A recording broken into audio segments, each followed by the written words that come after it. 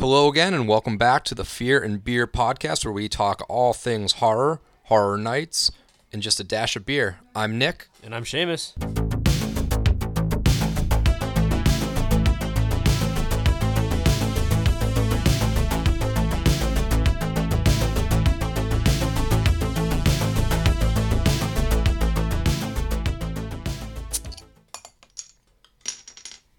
All right, here we are, episode 7. So recently there hasn't really been a lot of Horror Nights news, so me and Seamus figured that we should find a way to kind of fill you in on our personal movie style preferences and whatnot. So today we're going to be listing through our top 10 favorite horror movies of all time. And this is top 10 from each of us, so it's not one top 10 list. You're going to get technically, well, maybe 20 movies. We could be very different, or who knows, you might get like 8 of the same movies on the list. We don't know each other's list. And that was kind of the idea, is that we were going to list out by ourselves what our top 10 movies were, which, I don't know about you, was a lot harder than I thought it was going to be. This was very, very hard for me. I think I started with probably 35 and had to whittle that down to 10. So I have some honorable mentions we'll go through, but If we did this again tomorrow, my list would probably change. for sure. This was, I still have been, I had some that were in my kind of honorable mentions that somehow jumped into like my number 4 spot. And it just kind of, there's really, I don't think, a definite top 10 for me. It's definitely an ever-changing, especially since it's a pretty broad judgment of just horror movies. This isn't like, psychological thrillers, slasher, whatnot. Right. It's such a broad judgment. So these ones are, it was fun, but it's going to be very interesting to nail down. Right, and like that's just just warning ahead of time. This is not a best of. This is why I think it's the best movie. It's just a personal opinion. So it's not going to be any technical discussion of like, the lighting was done this way. And Yeah, no. I mean, I'm not an expert when it comes to movie making. I know a little bit, but I judge things based on what I like about it, how it moves me, whether it keeps my attention or not. Funny story is that like most of my movie consumption is at night. Obviously, I have children, so I can't just throw on a extreme gore horror movie in the middle of the day and have wouldn't be my great. 4-year-old watch it, because she'd probably want to emulate it.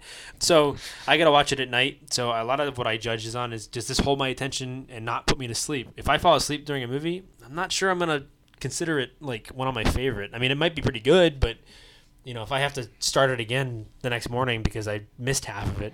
Yeah, so I mean, for me too, this list was pretty much the rewatchability factor. Is kind of how I picked it out, is how often do I actually watch these movies, and how did they change my perception of movies? Did they alter movie genres? Did they, really grab my attention and hold it for years past? Some of these are a little bit newer, some of them are older, but I think I kind of lean more towards that newer aspect, because just with the technological advancements and the way the genre's grown. There's definitely some recency bias. Obviously, I'll probably go out on a limb here and say that I have probably more movies from the past than you do. That's what I fear. That's kind of what I was. I mean, that's partially just because, like, when I judge a movie, I want to know, obviously, how it makes me feel, but also, what does it bring to the genre? I mean, I'm not just going to pick every slasher because, although I like them all, what do they bring to the genre? What do they do for the genre? Did they change the genre? Did they adjust the genre in any way? And then, of course, like you said, like, what were the advancements that they used during the day? Like, there's a lot of old movies that, although to today's standards, as far as, whether or not it scares you, is probably obviously different. But if you look back and think that, like, in 1963, when this movie was made, what did it achieve? I mean, there's obviously some old movies that have just achieved lengths of what they were able to pull off, and that's kind of how I vote things. And really, when it comes down to it, it's also just how many times do I watch it? Will I watch a movie 15 times, or will I watch it once and never think about it again? So that's what it is. I'm gonna probably say spoiler warning. I don't know if we'll try our best not to spoil things, but if it comes down to it, or like him and I have a same movie on the list, we're not going to just say the name and not talk about it. Yeah, we're going to discuss these. Yeah, so we'll announce the title of each as we step down, and then if you haven't seen it yet and you want to watch it before you hear what we have to say, skip ahead, or These are all relatively older movies. I hope spoilers. Our audience has seen most of these, but you never know. I mean, I have some deep cuts that I think some people haven't seen. So Snape dies. Dumbledore dies. Yeah, Snape kills Dumbledore. All right, so let's crack some beers. Let's get started. Before we get into it, let's see what we have this week. Oh, I screwed up. There it is. It's a sweet sound. God's nectar. So the beer that we're featuring this week, or Nick is going to drink, and maybe I'll take a sip of it. It's a beer by a brewery called Edmunds Oast Brewing. It's a brewery that we get distributed down here in Florida pretty regularly, so we have tried a lot of different things from them. The beer is Cult Leader's Headdress, so we figured, cult leader. There's been tons of cult movies, and some of them that are really, really good, some of them that are But the beer is a grisette ale brewed with 100% Riverbend malt. So when I looked that up, what it essentially is there's a place in North Carolina near where they're based that does their own malts called Riverbend Malt Company or something like that. And I could be wrong. Don't quote me on that specifically. It may not be North Carolina. It could be South Carolina. But I'm pretty sure it's in North Carolina.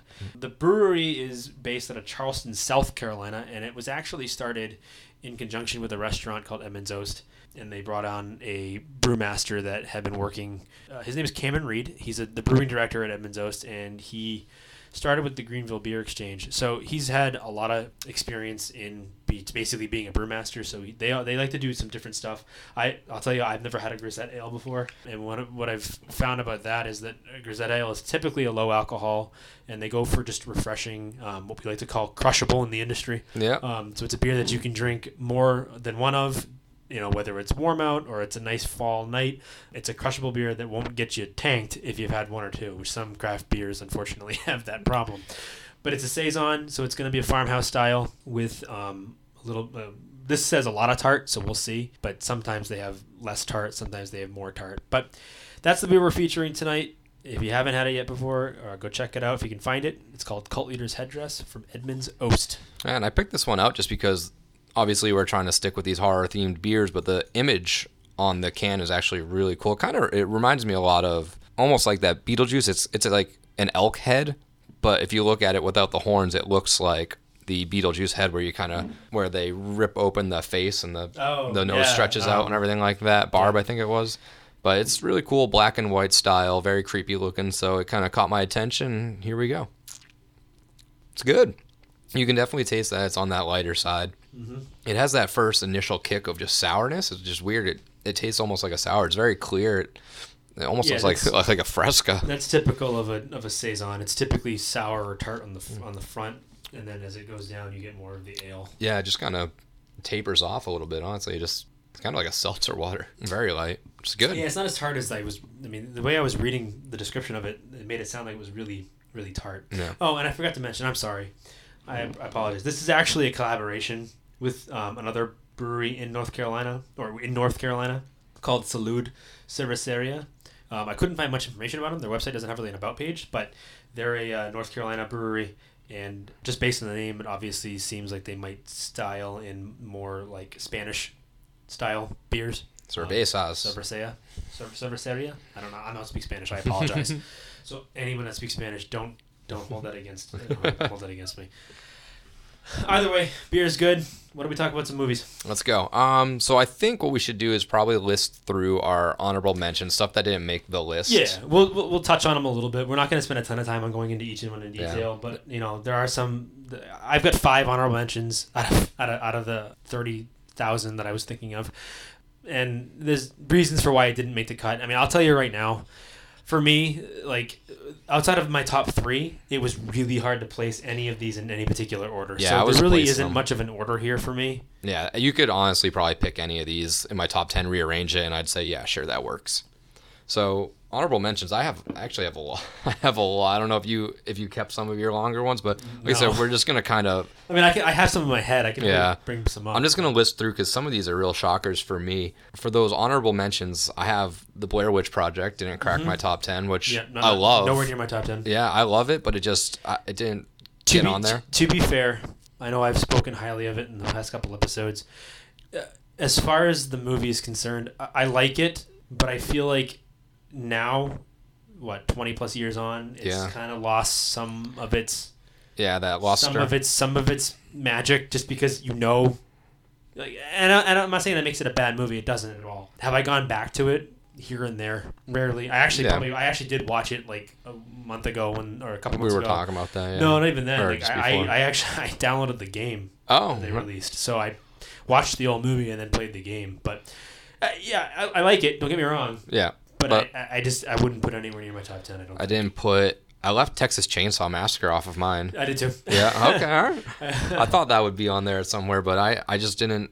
Again, I love it. I had it. It was in one of the 40 that I had on the list initially, but when I was going through all my slashers, like I said, I didn't want to put all the slashers in my list just because, I like them, but there are specific slashers, and I've mentioned before that I like. Spoiler warning. That are on my list, and they beat that one out. Yeah. The Exorcist I didn't put on. That one was tough, but I just didn't do that one. Cut that one too. Let's see. I love that movie too. Yeah, but not as much as the ones that are on my list. A couple movies that I was going to put that were kind of obscure, but really just like a personal favorite, like Shaun of the Dead. I was thinking of putting on, but I didn't. 1408. That's the hard thing about the zombie genre. Before we go into 1408, but the zombie genre, I had Night of the Living Dead. I mean, the first real zombie. I mean, not the first zombie movie, but the first one that we know of, or that created or basically said what zombies were going to be. Yeah, it established that. I mean, it established zombies as a real movie villain, a real horror villain. And not only that, I mean, you've probably heard this from a million people already, but it really did speak to the day that it was made in, and it's very poignant even to today's standards, especially what's going on this year. To have a black lead in the 60s. Yeah, well, that was huge. It was caught a lot of flack for that. Such a huge deal. And again, I don't want to make this podcast political, but just judging by what's going on today, it still speaks volumes. Yeah. Because like at the time that was 60s, 50 years, especially in a 60 horror movie. Years ago. Yeah, I mean there's still a trope today where it says like, the black guy in the horror movie is going to die, right? Because that's just the rules. way it is. Yeah. That's why the movies that are on my list, and you probably can guess some of them that are on it. I mean, I try to find ones that break the mold, that break the cliche and break the tropes. Because that's the part of movies that I don't like. I watched a movie last night, actually, and it's not on my list or anything like that, but it's called 0.0 Megahertz. It's a Korean film. I love Korean films.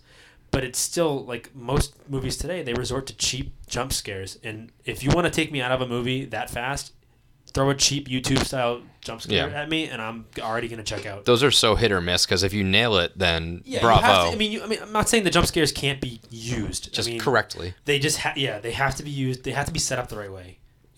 Make them happen when I don't expect it. Yeah.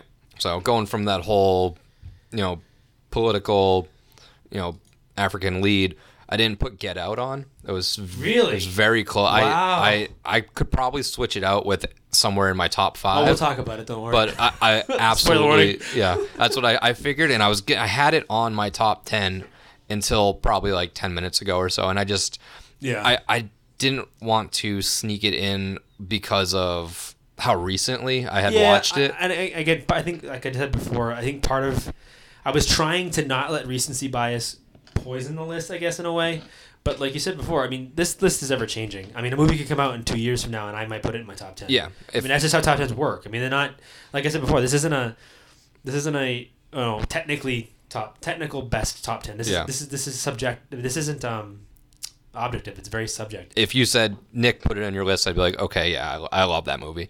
But again, there's a lot of movies that I love that I didn't put on. I didn't put on Cabin in the Woods, which is one of my, I just love that. I kind of wanted to keep that comedy style out, but I mean, that was just so original. I loved that with all the different figures. 1408, I said I left off. A personal favorite that I'm sure I'm definitely going to get flack for, but I love Freddy vs. Jason. I love that movie. I don't think there's anything to be ashamed of. That movie's great. Cinematography, that's some of the most iconic shots that you get of them, but again, if I did it on solely rewatchability or how many times I've watched it, it would probably make the list. But again, kind of like you were saying, I didn't want to just fill it with slashers. Right, because I mean, I'll tell you right now. So I don't want to interrupt your list. Yeah, jump on in. Cabin in the Woods was one of my honorable mentions. Yep. I wanted to include that one so bad. I really did. And the reason it didn't make it is just because the ones I have at the end of my list, 6 through 10, it was just so hard to take those ones off of my list. But yeah, Cabin in the Woods, what I loved about that movie is when I was watching it, for me, it's really hard to take me by surprise. It's really hard to scare me. It's really hard to pull the wool over my eyes, I guess the best way to put it. I'm one of those people that goes to a movie, and I don't talk during movies, but to myself, I'm already guessing This is what's when's gonna happening. happen. This is gonna going happen. on. What's gonna Yep. happen. Cabin in the Woods, for the first 45 minutes of that movie, I was like, this is just it's just another tropey, trashy movie. Man, did they pull a 180? But the moment that the motorcycle hits the fucking thing in the fucking The sky, I was Chris like, Hemsworth. what the fuck just happened? R.I.P. Thor. Right, I was like, you just took like a big. He was a growing name at that point. He hadn't been like, obviously he wasn't Thor yet, but he was growing as far as like movie stars go, and he was playing that hunky like I'm the fucking badass dude. And like when he drove his motorcycle into an invisible wall, smashed. I was like, What's going on? Well, okay, well, hold it. Like I went from being like meh to holy shit, this movie's unbelievable. Yeah. Like this movie just went from nothing to something because it totally takes that it plays on the merit of all those tropes and basically turns them on their head in the sense that like it's almost like a meme movie, but like in a good way. Like it's a whole it's memeing the genre. Yeah, and I love the whole gambling aspect. Yeah, Everyone's just betting on who's going to make the you're kills. watching the movie and then you see these two dudes, the guy from fucking Happy Gilmore, Yeah. and then the other guy who plays the dad in every fucking movie he's in. Yeah. You're like, what the fuck? Like, what is going on? Like, I laughed. Like, they're funny jokes, but I didn't know what the hell was going on until the end of it. And then when they go down the You're fucking like, elevator, gotcha. And they go through the fucking box thing, and I'm like, holy shit! Like, this now is I the get it. greatest thing I've ever seen. Yeah. Yeah, it was really hard to keep that one off my list, so it definitely gets an honorable mention. A lot of the ones you were talking about, I took Texas Chainsaw Massacre. It's nowhere near my list. Nightmare on Elm Street, not on my list. Really? Okay. I love Nightmare on Elm Street. I really do. I love Freddy Krueger. Again, there's just so many. It's so hard to put a top 10 list, especially when it comes to a genre like horror, that I couldn't put it on the list. Some ones that are on my honorable mention list. The Conjuring. Yeah. It's not on top 10, but it was close. I mean, it was really close. As far as ghost story goes, kind of reinvigorated the genre a little bit when it came out. The whole, just took it that Amityville horror and turned it upside down. Horror was kind of like, eh. And then James Wan, who's a master at it, was just like recrafted it. He will be, spoiler warning, he will be back somewhere later in this episode. But yeah, James Wan is just he's a master. He's a master class at directing horror movies. Like I don't think he's done a bad one. To be honest with you, I mean he's been some poor sequels that kind of was spawned out of his movies. Yeah, and wasn't he was probably just a producer in some sort of aspect. Like yeah, I mean The Conjuring was such a good retelling of a traditional ghost story that claims to be true. Another one that I wanted to put on the list, or a couple of them actually. So we want to talk about 80s camp.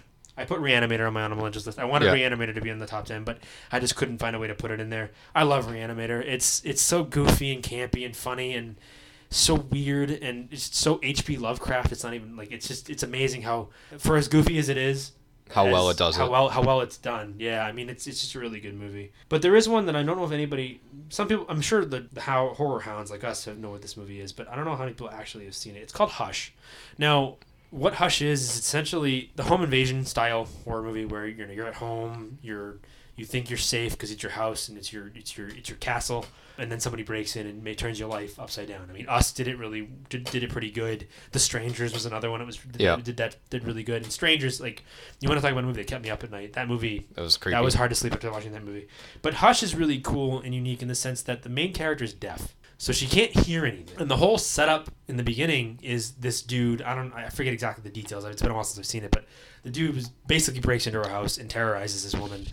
But for the better part of the beginning of the movie, she doesn't know what's happening. She doesn't know he's outside. She doesn't know he's there. She doesn't know he's breaking into the house because she's deaf. She can't hear it. Yeah. And, it turned, I don't want to go too much detail, but I mean, eventually she has to defeat the odds and beat her figure it all out, and everything else. But just that aspect of having a deaf character and the way it was filmed and the way it was shot was really unique to me. So I liked that one. Just didn't quite make the cut. Yeah, almost. Yeah, I had I think a couple more. I didn't put Insidious on. I didn't even think about that one. Yeah, which I love it, but again with that but Get Out aspect, as much as I love it, I think it might be that time will tell. I still watch that all the time, but maybe it's just because I've seen it in the most recent years. That you're gonna be like, yeah, it's too new. But I also have a lot of new ones too. Yeah. Mine is pretty sprinkled here and there. Yeah, now that you say Insidious, Oculus or what is it? Oculus, is that the one? Yeah, so it's kind of the same route. Right? Yeah, it's one of those movies. I think they both came from the WWE productions, right? Or one of them was. Insidious wasn't. Oh, Oculus. Oculus was that was with like WWE did that, and they did See No Evil with Kane. Yeah, so the reason I bring that up is because some people see WWE productions and they go, meh, and they pass it off as like, just that's not whatever. gonna be any good. It's a wrestling production. But it actually turns out to be pretty decent. Yeah, they can put together if they get the right people. They just license out their characters and let the pros do their thing. All right, so ready to dive in? Yeah. Or do you have any? I mean, as far as other honorable mentions, I'm trying to think of the ones I cut from the list. I mean, there were a few. I mean, I didn't put Psycho on it, and I wanted to. I didn't put any Hitchcock. I also left off. I mean, I trust me. Like, when I first put the list together, like I said, I was telling Nick earlier before we started. I sat down during work, like as I was working, and I kind of just, as I thought of them, I would list them on my list. I mean, by the time I was done doing that, I had like 55 to 60 listed out, and then I had to cut that down to 10. Yeah, I was. So I had Psycho, I had Birds, I had I forget the name of it, but it was the one where Rear View. Vertigo. So yeah, I love Hitchcock. But I can honestly say I haven't gone back and watched many of them. They're fun movies, but it's not a highly rewatchable. I'd say you have to watch it. It's a classic. A lot of people probably are going to disagree with that, only because it's Hitchcock. I mean, Hitchcock's one of those directors, kind of like Kubrick, in the sense that you don't speak bad about the godfathers of the genre. Yeah. And I get it. Trust me, I get it. I love Hitchcock movies. He's the master of suspense for a reason. And he said himself, it's like, if you want to shock the audience, don't treat them as stupid people, essentially. I mean, like, you got to tell your audience what you're trying to do. But it's just, again, with the ones that I had that I kept going back to, it's just like, there's reasons why I didn't put them on here. Another one that I thought of too, which is more recent, but I love the route that it took, was It Follows. Yeah, it was another good one, and again, really good movie. Wanted to put it on the list, it just couldn't beat the ones that I had on there. So, I mean, I'm ready when you are. Yeah. What we'll do is we'll just go through our lists 10 to 1. We'll each say what our 10th, our 9th, our 8th is. Yeah, and we'll go one at a time. We'll just explain them, and we'll react if we've seen it. If not, you can kind of just walk us through what it is, and then we'll go from there. Yeah, so, and do you want to start? Want me to start? I'm excited just because we haven't. Our lists are probably going to be all. I know mine's pretty all over the place. Yeah, I'm sure we're going to have a couple on here that are the same. Yeah, I would imagine. Yeah. But yeah, I think that you're going to find out just kind of who we are as fans, and who we like as far as directors and writers and that sort of thing is. But feel free to. These are the episodes that I can't wait for. Like, I love the HHN stuff, but like, I love just talking about. This is good, and this is gonna genre. This is gonna give you guys a preview of that quote unquote off season for horror nights. We're gonna keep this going year round. Yeah, we're probably gonna bring in we'll bring in people and we'll just make fun of their lists. Yeah, that's what we'll do. We'll just bring in guests. Like, your list is trash, dude. We'll bash them, and then we'll just get bashed back. But yeah, I mean, this is what the off season is really going to be. We're going to, probably do a lot of lists. We're going to do a lot of reviews and stuff like that. So just because it's not HHN, we're going to keep that horror aspect rolling. All right. So number 10, you want to kick off your number 10? So my number 10 horror movie of all time, and I will say I stretched a little bit because I don't know if this one's classified specifically as horror, but Netflix had it under horror, so I don't care what you think. It's The Invitation. Okay. Have you seen The Invitation? I have not seen that one. So The Invitation is, for me, by far, the one movie that kept me up watching it, first of all. I didn't fall asleep because I couldn't, because the entire time I had this weight in my chest just there because of the tension that it created. It created so much dread and suspense and tension. I will preface it by saying this. It's very much a slow burn. It is a slow movie, and not to say that it's like hard to get into it first, because it hits you right off the bat, and you have to watch it and see what I mean. But as far as what the purpose of it is very much a very slow build up. But the entire time you're just like, oh my god, what is going to happen to these people? Like, I feel if a movie can take me to a point where I feel like I'm there and I feel the same dread the characters are feeling. Yeah, they did their job. It's going to do the job. And I've watched this movie 3 or 4 times, and it does the same thing every single time I watch it, even if I know it's coming. Yeah, I'll have to check that one out, because I think I've seen it on the suggested for. Well, here's the thing is, like, so the thing I love about Netflix and I love about Shudder and a few of the other streaming apps is that, like, when it suggests things to me, like, at first it takes me a while to be like, it doesn't look, I mean, just from the description and what the picture is, it just doesn't look that captivating. Why would I watch it? But a lot of times I have to force myself, you know what, just try it, because it hasn't been wrong yet. Like, they nail it. Like, it's creepy. It took me a while to watch it, and when I watched it for the first time, I was like, wow, I'm surprised it took me this long to watch it. And I'm sure some people are like, oh, it took you so long to watch that movie? What are you, crazy? It's a great movie. It is by far one of the, I don't say hard movie to watch, it's just really hard to watch it and not just feel it. Yeah. I mean, like, I'm not kidding. Like, this is this sense, like, if you've ever had a panic attack before, like, it's not that extreme, but that feeling of just like, what's gonna happen? Yeah. And the story is very basic. I'm not gonna lie to you. Like, it's not a very in-depth, detailed. Where or most even, horror like, movies are pretty basic yeah, on a whole. It wasn't like an abstract. I have to kind of figure out what's going on. Like, it's pretty clear what's happening. Yep.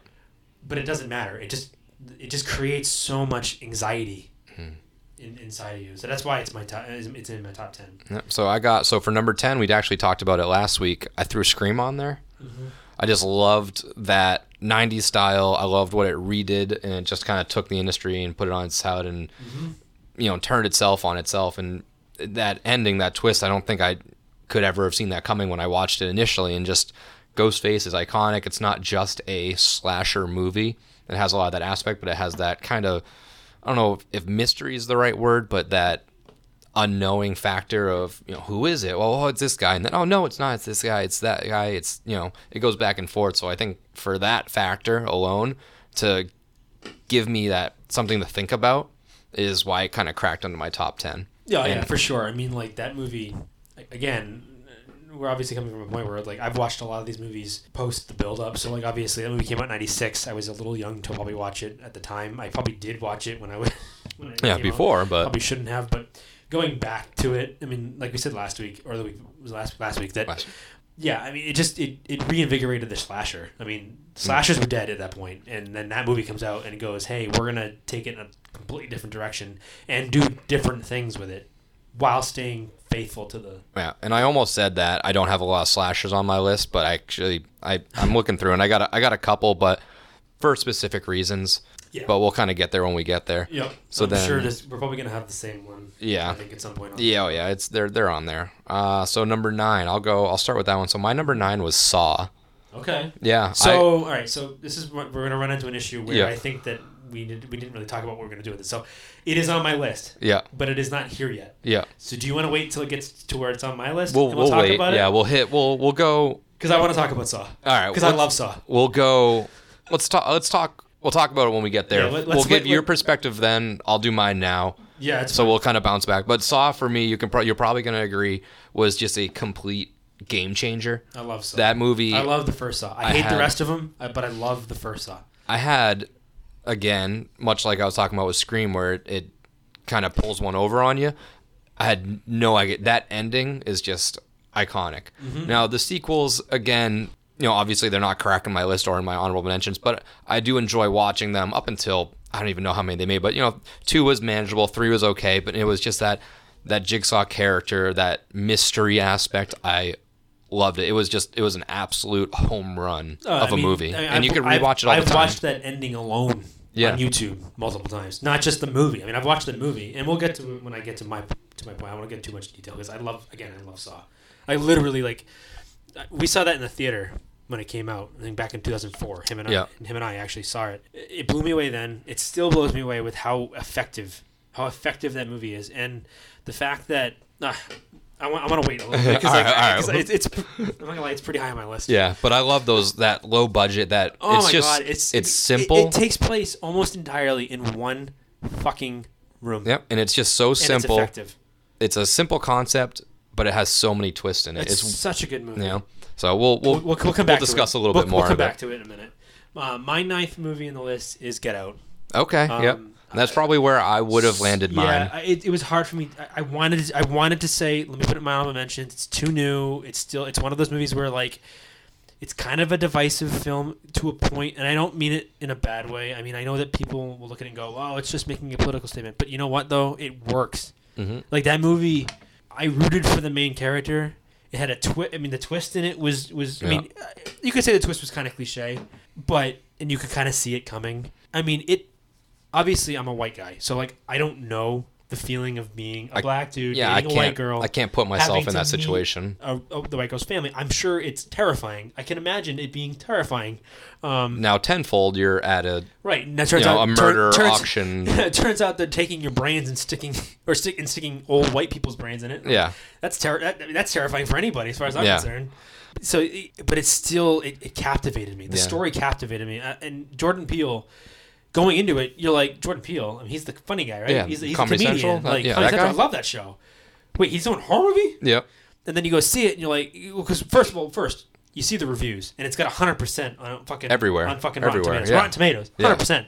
Until one jackass had to ruin it. Yeah, Two jackasses of course, had to ruin it, make it typical. 98, fucker. But the point is like you're like, all right, well now I have to see it. Like Yep. I'm not gonna see it. And yeah, I mean, Jordan Peele. I mean, I said it when it came out. You know, hats off to you, dude, because like that movie changed the game for me as far as horror is, at least for today's day and age. Like it really went places that I didn't think that the way Hollywood is, you could go that way. Yeah. Even today, which is scary to say. It was shot beautifully. The story was such a good crafted movie. good. The casting was amazing. Such a The good comic movie. relief was hysterical. Oh, but that's the thing. Like when a comedy writer can do something like that, even like what's his face there?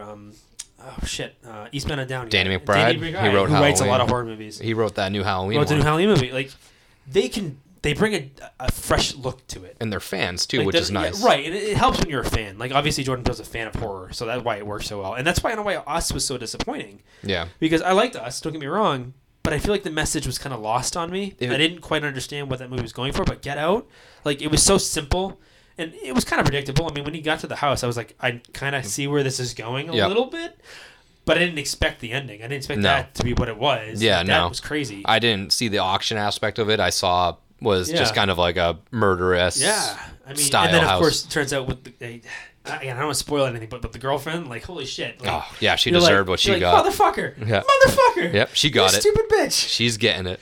But yeah, it's such a good movie. And if you haven't seen Get Out yet, what are you doing with your life? Yeah. Like, go see that movie. Even if you're not really a horror fan, see that movie. Yeah, I love that movie. Fun fact: the gentleman playing the one who says "Get out, get out" when he gets flashed with the camera is the same dude that was in the Gems movie that just came out with Uncut Gems. Uncut Gems. He plays the black dude that is his buddy, bringing him Kevin Garnett and all his friends. Oh yeah, yep. He's the same dude. Oh yeah. But yeah, that's my ninth. All right. You want to give my eighth? All right, Yeah. so we'll go right to my. So this is another one you're probably gonna be like. So I went Hereditary. Okay. And hear all me right. out. Hear me out. So I love Hereditary. I saw that movie in the theater. I go to movies by myself a lot because I'm a loser. And it helps that my wife doesn't like horror movies. She hates them.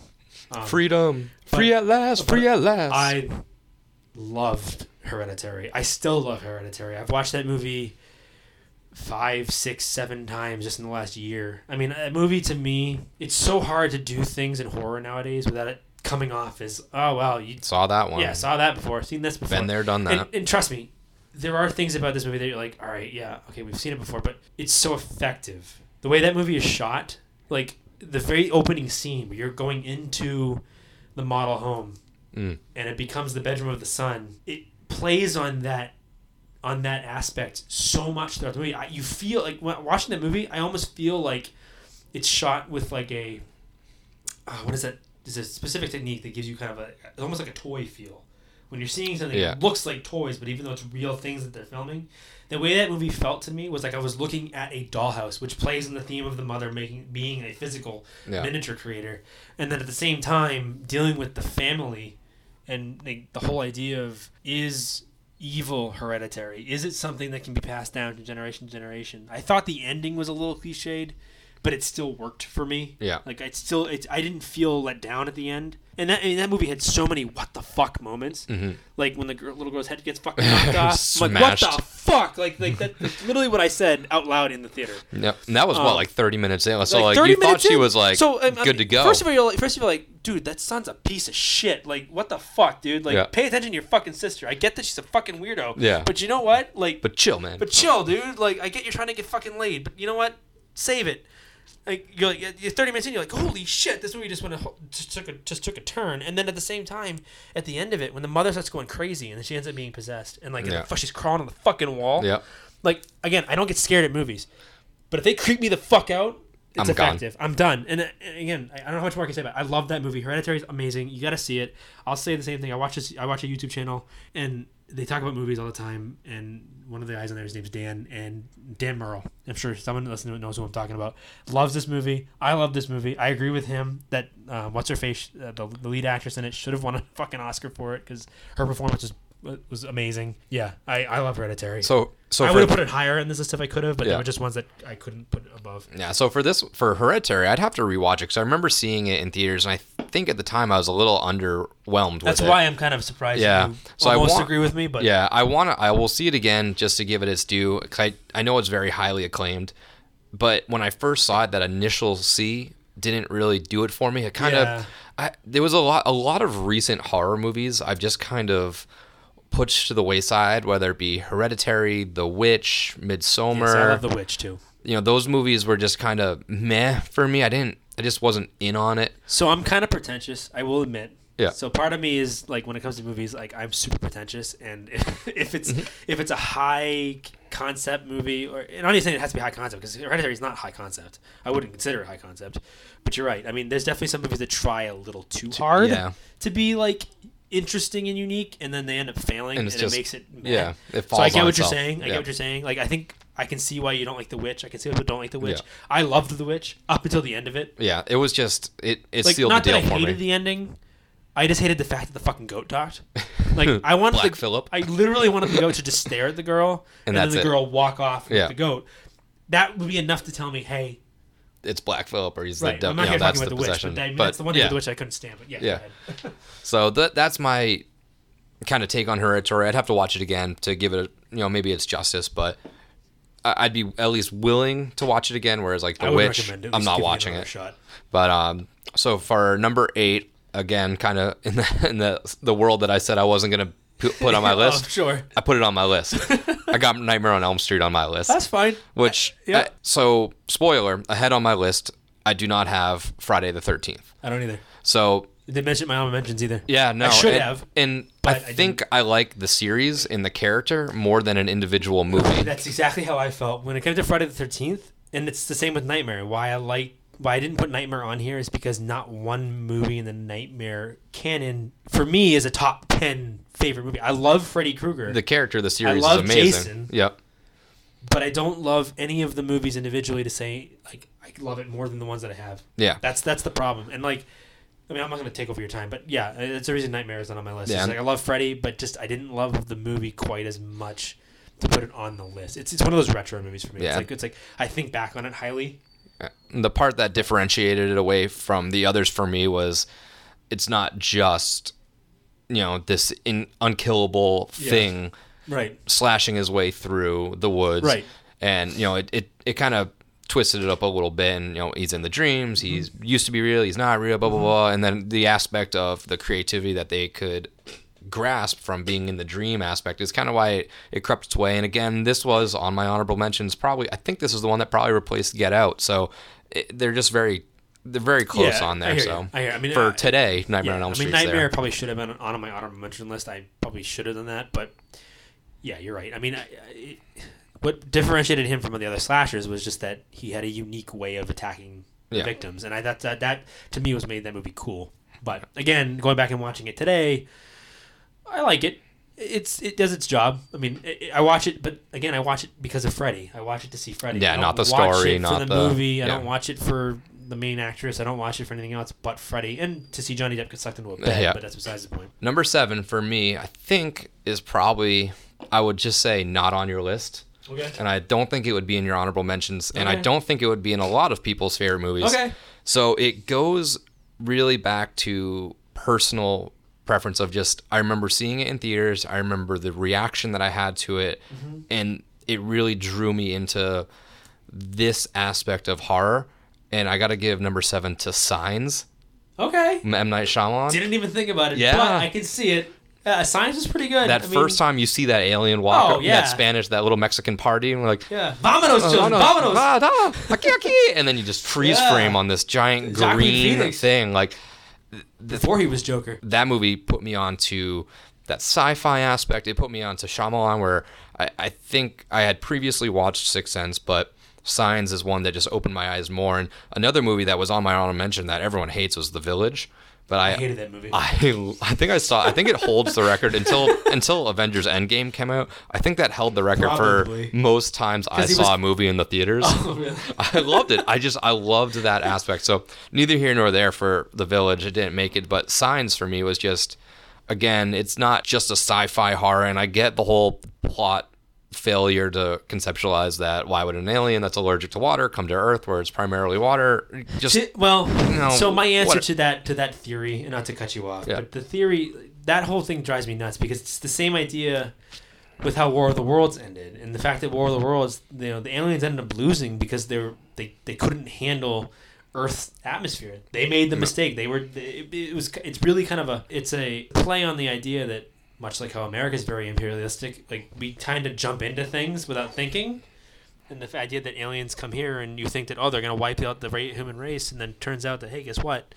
They're actually, weak to something here. So I can see it. None of the Shyamalan movies, and I didn't even give them any thought, to be honest with you. And I apologize, M. Night Shyamalan. I know you're not listening, but he's definitely he's the king of PG-13 horror. Yeah.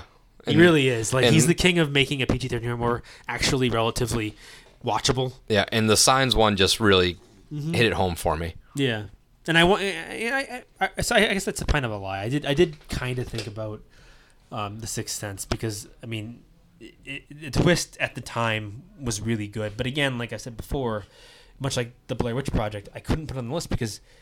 Alone. Well, when you know the twist is coming at that point, it's not as rewatchable. It makes it less effective because nothing matters. It doesn't really. It doesn't have the same effect because you know it's coming, so you know why he's doing the things he does. You know why she's not talking to him. You know why that it's a good first and second watch, but then after that, because second watch you can look for those little keys, but after that you've kind of put the puzzle together. Not to take away from the movie because the movie was great. Bruce Willis and the little kid there, they had. Haley Joel Osment. They had really good performances, but just couldn't put on the list. So my number 7 is a movie that I'm sure you've probably seen, maybe not.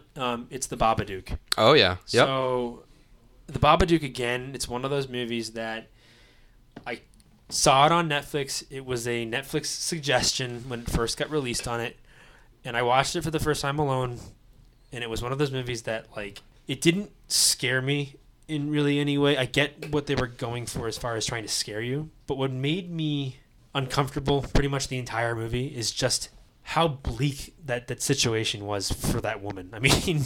She was being a single mother to a child that was, not gonna lie to you, was kind of a tyrant, but being terrorized by a faceless and a seamless, you couldn't see the ghost, you really couldn't see the Babadook, but just every scene in that movie gave me dread. It gave me that feeling of what's going to happen. Oh my God, what's going to happen? Oh my God, what's going to happen? And it was like the first movie in a long time that I sat down with a group of friends and watched and got to enjoy everybody. Get to see the reactions. Got to enjoy everybody squirming the entire time. And it's a very, I hate using the term smart movie, but it is a smart movie. It's a very smart movie. It's very well done. Very well done movie. Very well acted. But I can go back to that movie tons of times and still get the same feeling of, oh my God, this movie just makes me feel so uncomfortable. Yeah. And short and sweet. Love The Babadook. Had to put it on the list. Gets it done. So I guess it's back to me. Now, my number 6 movie, kind of like The Invitation, I cheated a little bit. You may not consider it a horror movie. I consider it a thriller horror movie. We talked about it last week as well. It is The Silence of the Lambs. Yeah. I love The Silence of the Lambs. I remember this movie being in my dad's VHS collection. Didn't know what it was. Called The Silence of the Lambs. I'm like, ooh, this must be a kid's movie. This must be a fucking a family movie. This or is for me. Crazy. I love lambs. Parents never let me watch it, so I watched it when they weren't home. Sorry, Mom and Dad, but I had to watch it.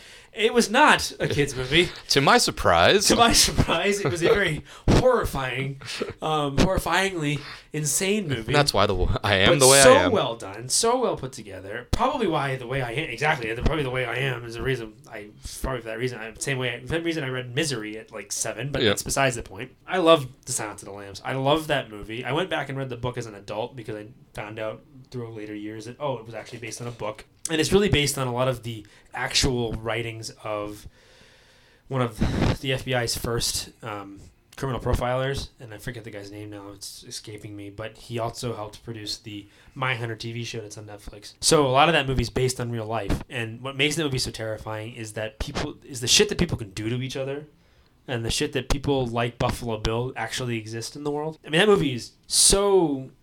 as a kid, obviously, it was crazy scary, but even as an adult, it's so out there. You're just you're grossed out, you're also intrigued by the mindset of this person. Like, you want to listen to Hannibal Lecter talk to you. Like, you really want to listen to him. He pulls you in. He's so captivating. And that comes from Anthony Hopkins' acting ability. But at the same time, like, the way him and Jodie Foster play off each other in that movie is just so well done. And then, of course, obviously, the craziness of Buffalo Bill and the whole, it posts the lotion on its skin or else it gets the hose again. Like, that shit, like, is creepy as fuck. And, like, the fact that people, like I said before, that people exist out there in the world that do that shit. And they do. Like, that's terrifying. Yeah. That movie is terrifying. And if that's the case, in my book, that's a horror movie. Yeah. Whether you consider one or not, the movie is Absolutely. That's in there. That's a horror movie for sure. Number 6, for me, again, probably a movie I'll catch flack for, but I don't really care. I love this movie, and I love pretty much all the sequels that follow is Paranormal Activity. I love it. I know It crossed my mind. I know the first one crossed my mind. Yeah, I know that it's cheap. I know that it's, gaggy little scares and a door moved. Oh, the first one was relatively scary. I mean, It was terrifying the first time I saw it because I was in theaters and it was just, I had no idea what to expect. And again, we kind of talked about it with the Blair Witch last week where it was one of those found footage things. And I remember the way they brought it to your theaters, you had to vote it to come to your theater. So their marketing behind it was brilliant. You didn't get the movie unless your town or your local theater voted for it, and then they would distribute it to there. And then eventually they did a nationwide rollout.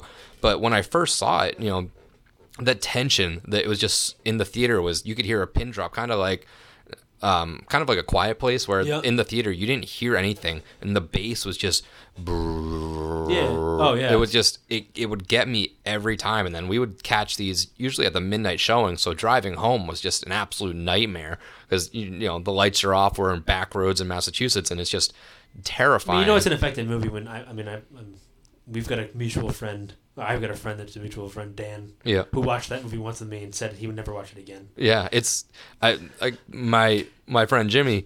He bought 2 or 3 on Blu-ray, and we watched it once, lights off, music volume all the way up, and then he gave it to me, and he said, "I don't want to ever see this again." He was just terrified of it. But no, I think it was it's perfectly executed, and it's very easy to kind of steal that concept and run with it and make a okay found footage movie. And I know it's not the first to do it, but it's the first to have done it in a little while, and they incorporated that found footage in a good way. It's not just a camera shaky. Let's be honest, it came out at a time when the paranormal, not to say paranormal shows aren't still popular, but at the time paranormal shows were very popular, and I was sucked into like the Ghost Adventures. Every network had one and all that shit, and it's effective because it's like, oh, this could be real. I mean, you kind of get that feeling a little bit, even though you knew it wasn't, because people claim to be haunted by things all the time. And I to this day still claim to have seen ghosts, at least one ghost before. Yeah. So believe me or not. Yeah, I'm not going to change my opinion. Yeah, don't judge me or whatever. But yeah,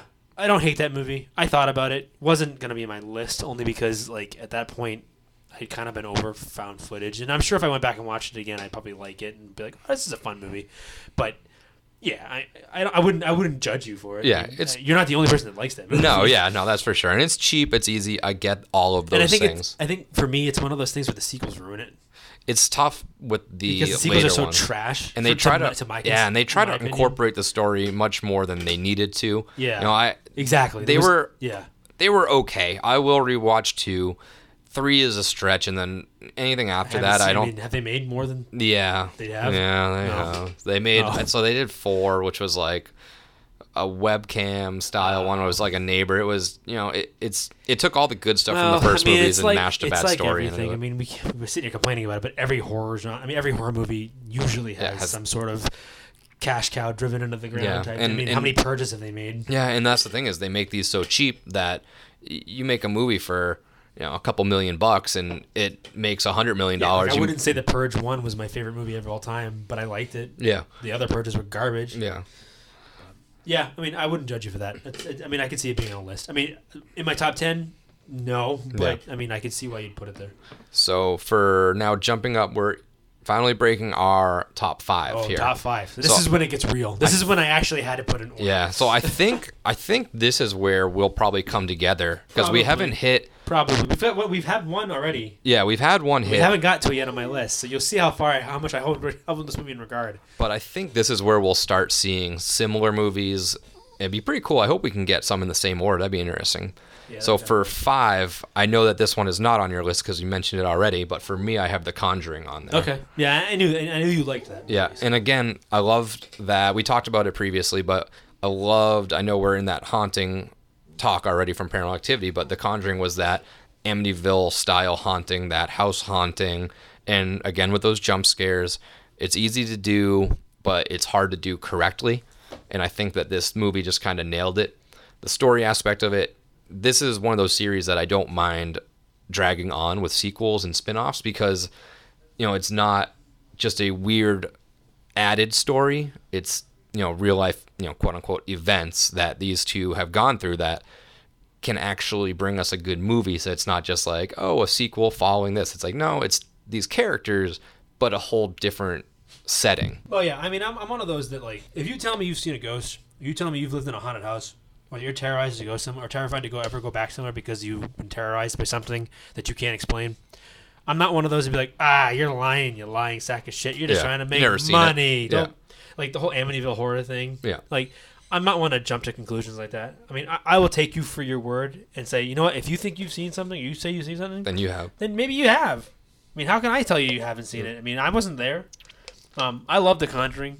Like I said, it was really hard for me not to put it on the list. Mm-hmm. The ones 6 to 10 for me were too hard to take off of the list. Yeah. To replace it with one of them. So that's the only reason it's an honorable mention for me. But you're right. I mean, again, we'll go back to it. As we said before, James Wan is a master. Yep. He's sprinkled all in our top 10s. He's a master at horror, and that's why you've seen him pop up more than once. I mean, that movie had great acting. It was believable. It was shot great. They were good. There were effective jump scares. Like I said before, if they're effective, then they work. If they're not effective and they're forced, they don't work. No. And then, the only part about that movie that I think kind of draws back a little bit for me is just the generic possession scene. Like, yeah, the ending. I mean, I've seen so many generic possession scenes so far. So it was a little anticlimactic. And the whole idea that what's his face there, the couple, Ed and Lorraine. Ed and Lorraine, yeah. That Ed was an ordained minister. I didn't know that, and like he can do exorcism. And I'm sure it's true. I'm sure he really was, and he did, and whatever. But that movie, it was just very cliche. Felt a little too convenient, a little too cliche for me at that point. But the rest of the movie is terrifying. The lead up to it is terrifying. Seeing these people be terrorized is believable. Like I get it because I've never lived in a haunted house in that manner. But I claim whether you believe it or not, to have seen a ghost in the old house I used to live in, which was a hospital back in like the 1800s. So, do they exist? Maybe, who knows? But the movie was great, and I thought that it was worth it. But yeah, that's the only reason it wasn't on my top 10 is because there were just certain things about it that was like, maybe not. It's just that other movies had better. Yeah, just better. So my number 5. And I don't know. This might be in your list. Maybe no, it won't be. Again, I don't think I'm stretching here, but I went with Alien. Okay. The first Alien, sci-fi horror, Ridley Scott. Excuse me. That movie changed my life. Yeah. When I saw Xenomorphs, baby. That movie. When I saw that for the first time, I was probably like 12 or 13, watching it at a friend's house. We had bought it. We got it on DVD or on DVHS, whatever the fuck copy, whatever it was. We sat down, we put it on, watched it in the dark, and that creature, that H.R. Geiger style, that creation. They did an amazing job. The Xenomorph is, for me, I would honestly say, third scariest bad guy in horror of all time. Yeah, and there's nothing you can do about it. Says otherwise. Well, I wouldn't fight you. I'm kidding. Verbally, I would verbally argue with you. The Xenomorph is terrifying. It's more terrifying than Predator. He's more terrifying than. What are you going to do to combat that? Aliens. I mean, I get the Predator's a badass. I understand that, but as far as horror, he's an action movie. He's not a fucking. Yeah, that's not a horror. It's like saying Aliens should be on here. And although I love Aliens, it's not a horror movie. It's an action. Alien action 1 had that more of the horror aspect. Alien was a slasher in space and not Jason X. Yeah. In space, no one can hear you scream. It was a space slasher, and that's really what it was. It took what other slashers had done previously and said, let's put him on a space station or on a spaceship where no one can save you. Yeah. And there's a murderous, terrifyingly quiet, brain-eating, dick-tongued fucking alien. And there's nothing you can do about it. That will come out of the fucking vents and eat you alive. Like, that movie again, changed my life. Like I don't know how else to put it. Like I know it sounds dramatic, but it's true. Like I watched that everyone's movie, got those movies. and from that point on, I was a horror movie fan.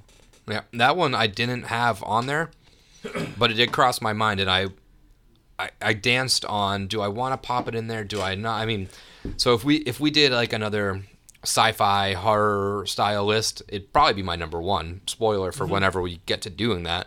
But again, for me, I mean, I guess in a couple turns, you're going to see one that, again, is just as much of a stretch as that, where it's like, is it really a horror? I mean, it's less of a stretch than Silence and The Invitation. I'll give you that. Yeah. Because it's definitely, to me, it's a horror movie. It is. It's a horror movie first and a sci-fi movie second. Yeah. Because it takes place in space and it's an alien, not a fucking dude with a knife. And the only reason it seems like a stretch is because of the secondary genre, where some of these are like just horror. But that one's horror / sci-fi, but it's still horror nonetheless. The first time you ever get to see a chest bursting, yeah, you're blown away. You're like, holy, like you're so used to like all the kills being external. This fucking thing grows inside your chest, and then all of a sudden, just out of nowhere, you're like, and then fucking chest explodes. And like the story is that on the set, they didn't tell the other actors that was going to happen. Yeah, none of them knew that you was get the genuine reaction. And then William Hurt goes onto his little fucking convulsions, and his fucking chest explodes. like they say that like when the girl gets splashed in the face with the blood, that reaction. She wasn't. Genuine. Yeah, that was a genuine reaction. She had no idea. They couldn't console her after they called cut on that scene. That movie is phenomenal. Like this movie could have been higher in my list, I think, but obviously the four that I picked that I have above it just were that much better for me. But that movie, this is gonna be a recurring theme going forward. Is that every other movie from what we've heard from me were some sort of it changed my life in some way when it comes to. And they all seem, for me, the first 10 through 5 were all kind of meshed together. Mm-hmm. I feel like 5 through 1 are very differently. Like different distinct categories. For reasons why you have them. Yeah, for sure. So, all right. So number 4. This is where I put Saw. Okay. I love Saw. It's amazing. I love Saw 1. And again, I said it before when he brought it up. We saw it together in the theater for the first time, and I've probably watched that movie 300 times since then. That movie. Again, you want to talk about movies that changed horror for me? That movie told me that you can do a movie and you can base it around literally like 3, like one dude, and then maybe 4 or 5 little side characters. Side characters, I guess. Not to say that there were side characters, but like you go into that movie, and the whole time you're like, this motherfucker, this dude in the fucking hospital guy he's pissed off at the world. Yeah, it's him. It's gotta be. He's such a little fucking weaselly looking fucking rat dude. And then when you fucking come to the end of it, and he's got a tape, and you're like, no. Motherfucker, don't do this to me. This whole movie, I was like, no, you're telling me something, and then the end of it, and then the music, the fucking build, that ending scene. Again, fight me. When he slams that door. That's that last scene with the music. As the music that swells build. And fucking what's his name? The actor there, I forget the dude that helped make that movie. He was also the Lee Winnell, the dude chained to the fucking tub. When he's screaming, like you feel it. Yeah. You feel his. He just went through all of this. Put yourself in that situation. You literally went through all of this shit. You watch the dude you were in the room with, who played by Carrie Elwes, or you. I don't know how to say the last name, but. Awesome actor, amazing actor, saws his fucking leg off, and like to get out of there, and he's like, "I'll come back for you," and he crawls out of the room. He's in all the shit you're going through. You finally think you're done with it. You finally think you killed the bad guy. And you're like, "Oh, good, the movie's over," and it's not. Not even close. And they play the fucking tape. Yeah, and it's like you're like, holy shit! Like this all comes together. And then the music swells, and that music, that's so effective. When he throws that little shock to him at the end too. That movie. The music in that scene is so effective. Like it just grows and grows and grows. He's screaming, and the fucking dude gets up off the floor. Fucking Jigsaw gets off of the floor, and he goes, "You lose." He slams the door shut. I don't know if I've seen a movie since then that ended in such an effective way that left me speechless. Like it's cliche and it's goofy to say it's about a horror movie, but that movie, like I don't know how. I mean, you can tell in my voice how awesome I think that movie is. Like I'll go home and watch it tonight because I want to watch it tonight. I'm gonna pop on one of these. I may watch it tonight just because it's still. I mean, 2004, so it's what? It's 16 years old or something like that. I mean, at this point, Yeah. I can still watch that today for the 400th time and still get something out of it and still be taken by surprise and still be like, oh, damn, movie's amazing. And, like, again, I keep going back to that last scene. That last scene is such a punch in the gut. Oh, no. Like, you just, like, because, like, the characters, they're all pieces of shit, to be honest with you. I mean, they really are all awful. Those are all... They're all awful people. And that's why they're in that position. And that's why they're in the position. But they make you feel for those characters. You're like... I mean, as bad as a person, like, as bad of a fucking con artist you might be. They don't deserve or, this. You know, you're sleeping with another. You're sleeping around on your wife. Yeah, you're a piece of shit. But do you deserve to be fucking chained to a tub? And the fact that like the key to get out was attached. It was in the fucking in tub. Used toilet was shit. But like at the end, you see that like when he in the very beginning he dropped it. He drops it. Well, the key goes in the train when he pulls the train out. And then like they go back to that. Yeah. It calls back to the beginning, and you're like, oh my god, they showed us this in the fucking beginning. We saw that happen in the beginning. And you're like, it never occurs to you until the very end where you're like, oh my god, like they could have gotten out. It was right there. Like, I mean, that ruined it from the get-go. I mean, that movie is. I don't know how much more I can say. That movie's awesome. If you haven't seen Saw, I don't know who you are. Like you're not even a horror fan. Like that movie, you have to do. And don't again. Like I do this a lot, and I try not to do it. Like I said it before, I try not to let sequels taint my view of the original. Because the other Saw 2 wasn't bad. I'm not saying they were watchable. Terrible. Saw 3 was okay. We're kind of getting a little long in the tooth here, and then after that, it's like, all right, oh, someone took over for Jigsaw, it's a different guy, or it's the girl, or whatever. All right, cool. But that first movie, like, you can't take that away from me. You can't take that away. I don't think from you. I mean, that movie. I'm gonna go to my grave still exclaiming how awesome that movie is. 20 years, 30 years, 40 years, 50 years on the road. I mean, like. It definitely just it created a whole different aspect or almost a subgenre of horror. And we're talking James Wan again. James Wan. I mean, he's kicking around. Like I said when you brought it up, the whole movie for the most part takes place in one single room. Yeah, and you have two actors. And two actors. You know, because I'm not counting. What's his name? Like Tobin Bell. Tobin Bell. Yeah. I mean, Tobin Bell. It's the fact that you'd lay in the middle of the room through all those scenes and not move. Yep. Like holy hell.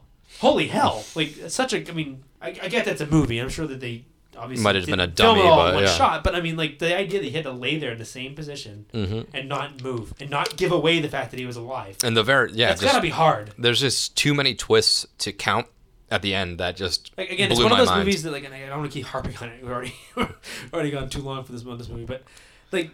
It was the first time I'd ever sat in a theater and screamed no at the screen. Yeah. At the end. I verbally out loud was like, nope.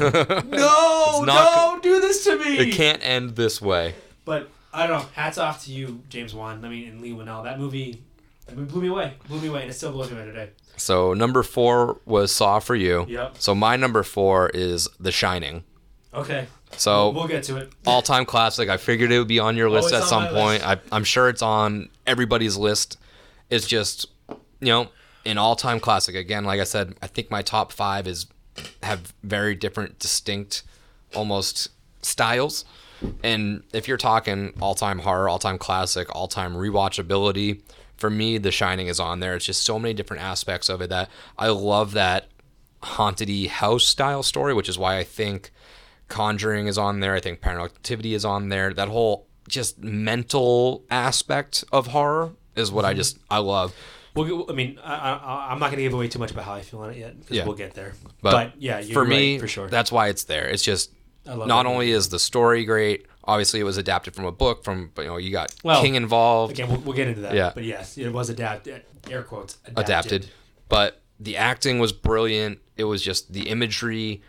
It was Jack Nicholson at his best. Yeah, I will say that to the blue in the face at his best. Those are the most iconic shots in horror. You have him after he acts through the door. The Here's Johnny. You got the shot of the two twins. You have when he's riding his bicycle. You have the hedge maze. Oh yeah, it's Stanley Kubrick. I mean, it's such a quintessential Kubrick movie because it's so visually out there. It's so out there. So we'll get to it. That's my take on it. We'll get to my take on it soon enough. So number 3 is kind of, this might be my Alien, where it's this might actually be the same one. It's not I'm interested. full horror. Well, we'll see. At the time, when it came out. Well, I don't know what it is. It's now. very horrific. I don't know what It it is. changed people's life about like the way they lived Because their it may be life. the same one I have at 30. I have Jaws. Oh, shit. No. Oh, all It's right. not Jaws. We had a lot of build up to that one. I didn't actually even consider Jaws. I like Jaws, but I'm not going to get into it. It's It's tough. going to start fights. But 'Cause it's to not me, like- I don't think Jaws is as classic as everyone else says it is. But See, that's just yeah. me. So for me, it's that weird. Is it really a horror movie? It is. I mean, it's horrifying. Yeah. That's so what I call it. and- Like I said before, if it's scary and it horrifies you, then it's a horror movie. Yeah, and people in that time when that came out, it killed beach business. People did not go to the beaches. They didn't go to Martha's Vineyard. They didn't go to Maine. They didn't go to Cape Cod. It changed how mean, people acted just from a movie. It created the summer blockbuster. Yeah. It was the first. I mean, and this is true. This is a fact. It was the first summer blockbuster. It was the first time we had ever used the term, this is a summer blockbuster. Yeah. It is a movie that will bring people in the summer. Because at the time, this is some movie facts and stuff like that. At the time, movies, I mean, they're obviously a big thing, but like it wasn't one of those deals where like it drew a lot of people in all throughout the year. Mm-hmm. The summer was a dead time for movies. You're out doing stuff. And this was Spielberg's first like big release. Mm-hmm. He had done other movies before, but this was his big like out like as far as I know this was his like first real movie. Yeah, and the way that they introduced the villain is very. It goes hand in hand with all the other horror movies where you just get a little taste Yeah, you all the don't way see much through of the shark. until the end when it's full on. That's Jaws, Bruce. Yeah, you gotta crush it like Quinn. For me, like I think that falls on one of my all time favorite movies list, which is kind of why it seeped its way into here, and that's why it's so high.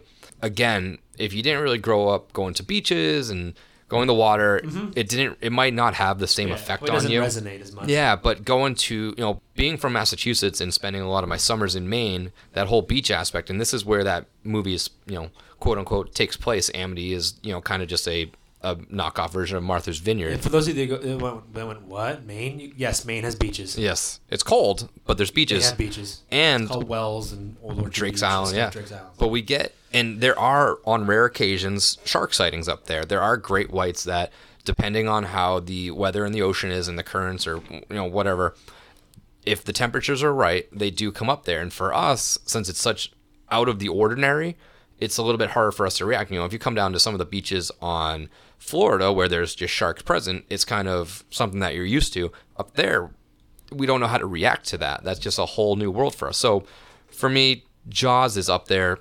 I had to give it its due. I love that movie. I saw it this past weekend. Every 4th of July, that's when you have to watch it. It's just an all-time classic for me, and that's just what it is for me. Oh yeah, for sure. And again, this is what I love about the whole different- listing yeah. thing is that like I can see your side of it. And don't take this as I don't like Jaws. I like the movie. I just don't like it anywhere near enough to say it would ever be Top near 10, a top 10, top 50. yeah.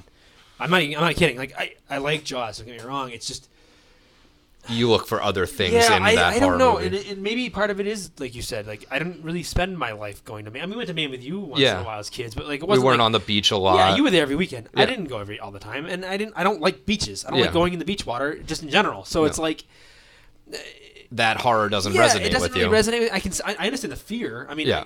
the fear is. I would say the fear of being eaten by a gigantic fucking animal is probably a pretty widespread fear. Yeah.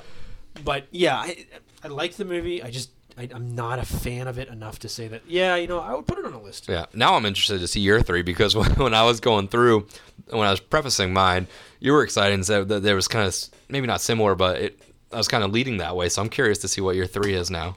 Okay. My third. The reason I got kind of excited because you said this is kind of like my Alien. Yeah, So I thought where you it meant was- like sci-fi. Oh, so I meant on that where it's kind of like a subgenre. I wonder if you even consider this movie. And the funny thing is the next 2 movies are the same director. If Okay. that tells you anything. My number 3, and it's a remake, so it's not the original. Yeah. If that tells you anything, it's another sci-fi alien horror type movie, but it takes place on Earth, very remote location on Earth, and you don't really actually see what it is, just what it becomes. I know where you're going with this one. So my number 3, not to leave it any longer, but is The Thing Yep. from 1982, the John Carpenter The Thing. So it's a remake of Howard Hawks' The Thing from Outer Space. And that's the one everyone knows. That's So the good one. So the reason I say I say remake only because I'm being coy.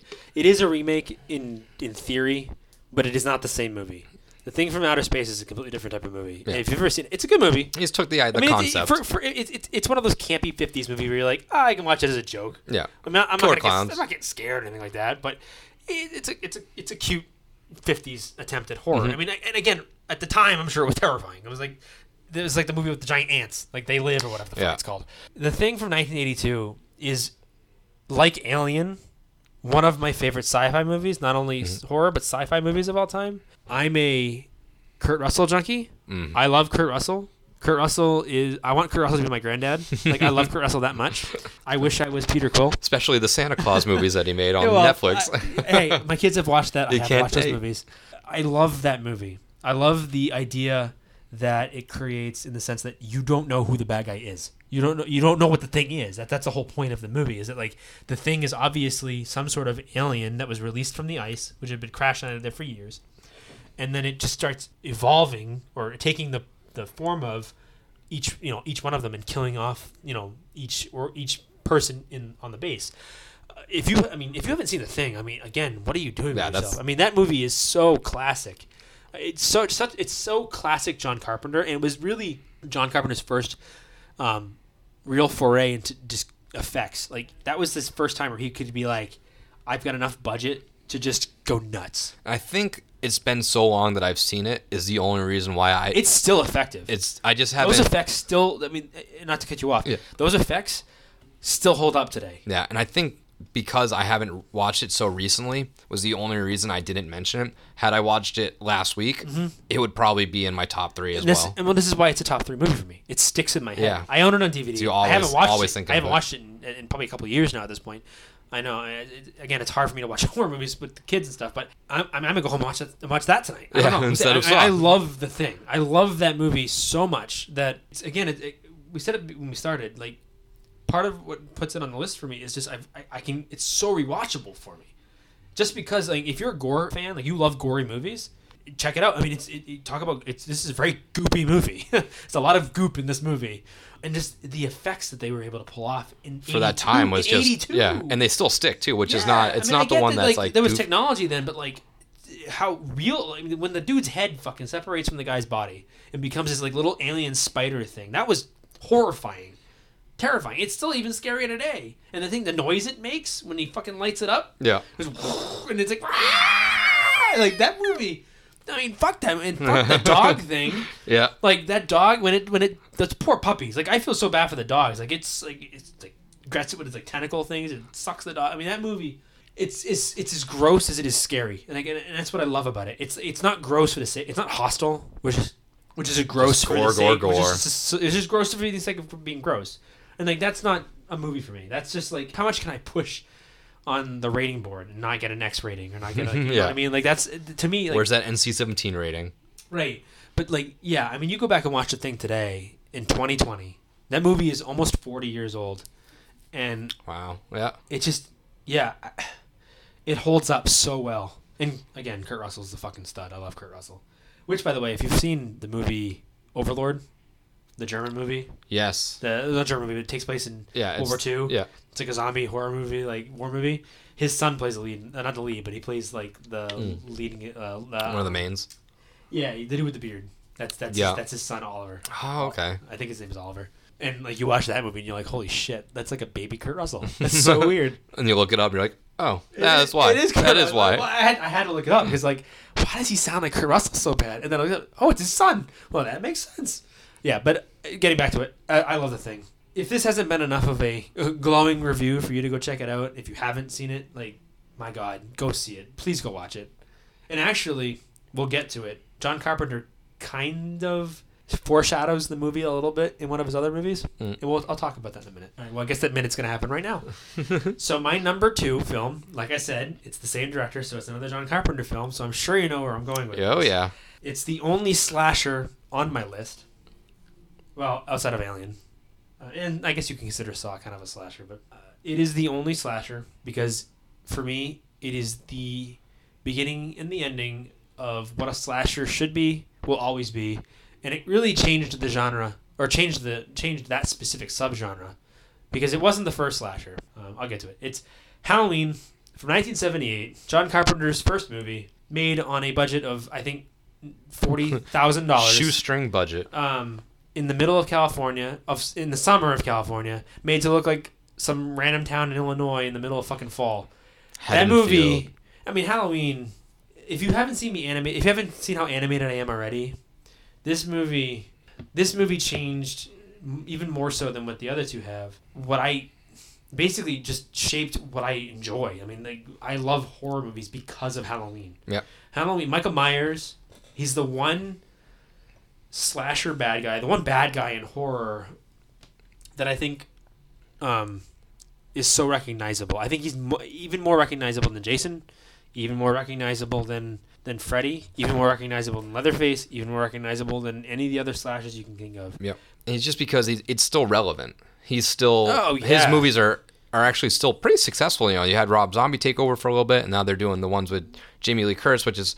They're really good. It's a weird aspect where it's like, forget all the others. These are direct sequels, right. And but they're great Halloween, movies. and again, you can disagree with me if you want to, but Halloween is the only slasher horror franchise where the sequels, for the most part, do not ruin the legacy of the original movie. No. I think, unfortunately, Friday the 13th is ruined a little bit by its later sequels. Mm-hmm. Nightmare is ruined by its later sequels. Yeah. Because they were all trying to do... There's a couple good ones, but nothing like what Halloween had. I mean... Mustafa Akkad, the producer that kind of fought for these movies, he was a bastion for the genre because he helped get these made. You took a William Shatner mask, you spray painted it white, cut the eyes called out, it a day. and called it a day. And then now it's the most iconic thing. And he's the scariest, most iconic slasher in the subgenre. And it's just so simple. It's so simple. And that's all you need. All that movie is a dude in a jumpsuit stalking teenagers. And it's music. Yep. The music creates all of the tension, and that was made by John Carpenter. John Carpenter sat in a room and produced it because he had no money. He couldn't. They couldn't hire somebody. Yeah. So he did it. This was a wild 3-point shot. This was a Hail Mary for them. I mean, that theme it's the same as the the shrill sound whenever Leatherface appears. They all have that. But I don't think that they're as effective as the Halloween music. The Halloween music, when that comes on, you're like... You know what's going to happen. You know what's happening. And, like, Michael's going to town. Yeah, he's feasting. I mean, it's one of those movies where it's remembered for being the bloodiest film of all time, or one of the bloodiest films of all time. There's no blood in it. There's not a single ounce... There is one scene where there's actual blood. Just in that first one when he kills his sister. Well, all right, so there's that, too, kind of. It's on the knife, but... The actual when he kills Laurie's friend in the car when she goes out to for whatever to go. She was gonna drive over to Laurie's house or something. Yeah. I forget where she was going exactly. Oh, she was going to meet her boyfriend. Duh. He kills her in the car. There's a small snippet of blood that hits the window. Yeah. That is the only blood outside of the knife at the beginning that happens in this movie. But you remember the movie for being so bloody. But it isn't. It's just all the stat. It's just the killing. And you don't even really see a ton of it. Like a lot of the killing is off screen. Some of it, anyways. Like when he just arrive and see the dead bodies. Yeah, when he stabs the blonde girl's boyfriend, you don't see him stab him. You just see him go like this, and he's hanging on the wall. You see the body like kind of move up. And then the actor Nick, I forget his last name. The guy who played Michael in the first one, who played the Shape because he wasn't Michael Myers yet. Just the small mannerisms that he was able to put into that character made it really effective. Like when he killed the boyfriend and he kind of just tilts his head like a dog. Just a little bit. You're like, so eerie. Holy shit! Like this dude, like the character he's obviously a broken soul. First of all, he's a broken person. It's the darkest eyes. And he's just really the dark. devil's eyes. And then you talk about Loomis. Talk about Dr. Loomis. I mean, holy crap! Like Dr. Loomis, Donald Pleasance. I mean that character. I mean, and he was the only one that like stayed consistent throughout the series. And I think that's what ties that series so well together. It's unlike the others, is that it doesn't rely just on the slasher to carry that movie. That movie is more about Michael. There's a storyline to it. It's Michael, it's Laurie, it's Dr. Loomis, and it's that triangle. That dynamic. That holds that together. Now, granted, you could argue that the sixth movie was the seventh movie was Resurrection was Trick or treat, motherfucker. I love that one. I mean, Busta Rhymes. I loved it. It was a cool little concept. It was fun. We're not going to talk about the sequels, but that might be my number one. I don't know. We'll see. I mean, you never. I I would die. I'd probably laugh. For 5 Halloween minutes straight. My 2 and 1 Halloween is Resurrection. Jason X and Halloween Resurrection. But yeah, but again, none of the sequels are so bad that I'm like I couldn't watch those again. Yeah. I mean when they I'll pop on anyone. when they announced a few years back, they announced the Blu-ray set, the complete Blu-ray set of all of the movies outside of obviously the recent one. I pre-ordered it because I'm like, there's no way there's gonna be copies of this left. I mean, it comes in a collector's box. I pre-ordered it for like $200. Kind of found out like a year later there's still copies for like $50. But I don't give a fuck. I'm that big of a fan of Halloween. I need it. That I had to buy it. Yep. I had to have it. I still have it. I mean, I love that movie. I mean, I don't know what else to say. I mean, I'm sure you've got other thoughts on it, but I love Halloween. I love the original Halloween. I love how it altered what slashers were. It wasn't the first slasher, but it was the first one that did it right. Yeah, it changed it. That's for sure. So for number 2, I think I fell a little bit into that recency bias. That's fine. Where I have it on there. Okay. The first one? I'm going to go first one. Okay. If I have the second one wasn't good. Yeah, if I have to pick just one, I mean, obviously you can chapter combine 1, them. but If I you would wanna combine them, I would combine kind them. of That's smash fine. it together all as one. It's our podcast. Who gives a fuck? We got no rules. So I would smash it all together because it is one storyline. It is one cohesive story. Obviously, 1 is much better than 2. I love the actors that they chose for 1. The kid from Stranger Things, whatever his name is, like Wolf. Yeah, Wolfhard. It's got some badass metal name, but yeah, Finn Wolfhard. Yeah, the casting was brilliant. They didn't destroy the story that we knew and love. It made it a lot creepier with the technology that they have, the CGI, all that cool stuff. They were able to create that fear and that creativity that it, as a character, it was set to portray. And it was just done in such a brilliant way. I love that story. Just the book itself, the old version with Tim Curry was a great story. But then when they came out and said, we're redoing it, we're blah, blah, blah, blah. And then we saw that first trailer. We saw the logo with just like the little hand holding out the balloon. It was amazing. The scares, again, kind of like those very like jump scares, but it's not. Yep. It's not jumps of just something popping out at you. It's a sound. It's the balloon popping in the sewer. You have the kid being chased by the librarian with like the little Easter egg things in that aspect. There's so many little scares in the way it builds the story. As I'm a sucker for like those kid focused movies, outside of horror. Even still, I love like Goonies and like Super 8, where I love those cast. I love having kids. I mean, that's why Stranger Things is so popular. It's a good it's a good way to build around like a story because they don't have all the answers to fight these problems. They're not, even adults. You find out in chapter 2 they don't have the answers still, but it's that. They might not be fully scared by it. They don't fully understand it. They're very vulnerable. Yep. So the casting was perfect, and I could go on for a while, and we're stretching it a little bit long here, but I think people are gonna listen all the way through. We're closing on number 1, but for me, just 1 and 2, smash it together. If not, just chapter 1 is fine, but iconic. I'm a Stephen King. Great. I'm a Stephen King nut. I've said it before. At this point, you're all probably tired of hearing it. I love Stephen King. Yeah. I've read so much Stephen King. I love the first It movie. And this movie, I think, just does so much justice for it, where we finally have the capabilities of portraying what it actually is. Yeah, and again, I'm not taking away from Tim Curry's performance because Tim Curry was a phenomenal Pennywise. Tim Curry is a weirdo, and I love it. I love how just weird roles he puts himself. He went and put himself in.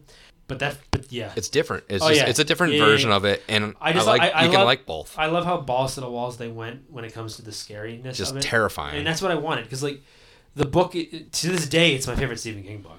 Yeah, I mean I love it. I love the book. There was no giant orgy scene, but but I mean, not saying that I wanted everything adapted from the book. The blood was fine. Was funny fine. But I love the first one. The second one I was not as blown away by. I liked it for being to end to basically conclusion. To conclude it. Yeah. But you're right. I don't like. It was the same with the TV movie. I preferred the one with the kids because the kids to me is a better story. It's more vulnerable. There's more to believe. It's more believable. Mm-hmm. Get a bunch of adults together. They fucking can figure it out. Can't get out of their own fucking head. Yeah. It's. Don't get me wrong. The acting was awesome. I mean, they had Bill Hader, James McAvoy, yeah. and the way that they cast him, and it's cool because like they cast him in ways that they actually do resemble the kids. It wasn't a stretch. Oh right, yeah. So it was they nailed that one. I didn't think anybody fully expected Bill Hader to pull off a horror movie, but he had his comedy. Yeah, I mean, he was Have you seen he was Barry? the shithead kid. Barry, he's in Barry on HBO, and that's kind of the same way. He kind of plays like a serious, funny guy.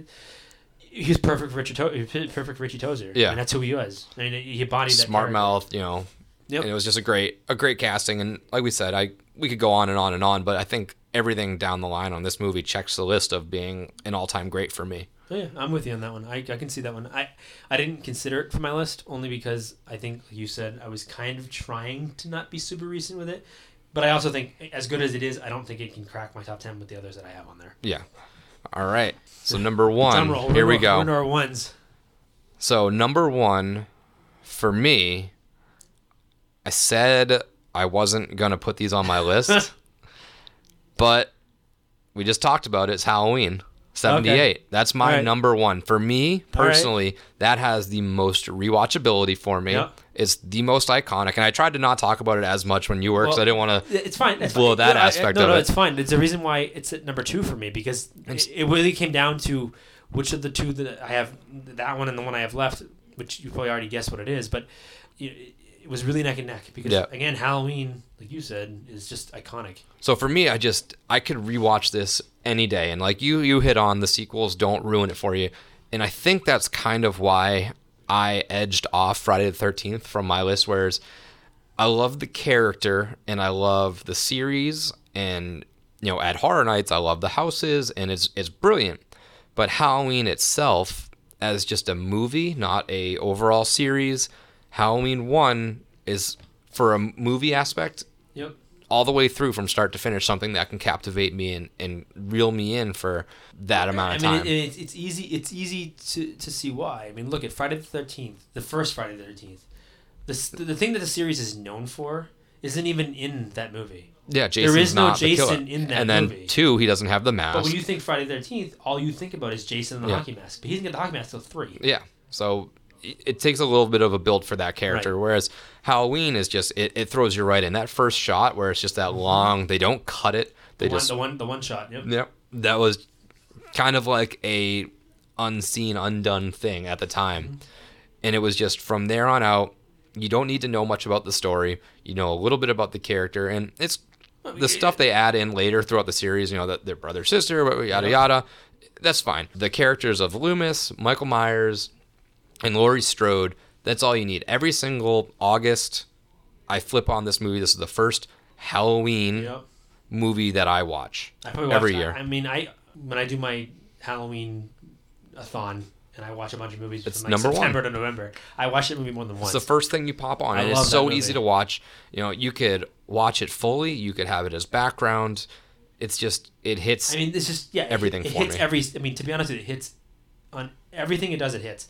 Like I said before, but the sound and the sound design and the music, that hits every time something happens. Like, you hear that and you're like, you ears perk up because like something's going on. That's your cue.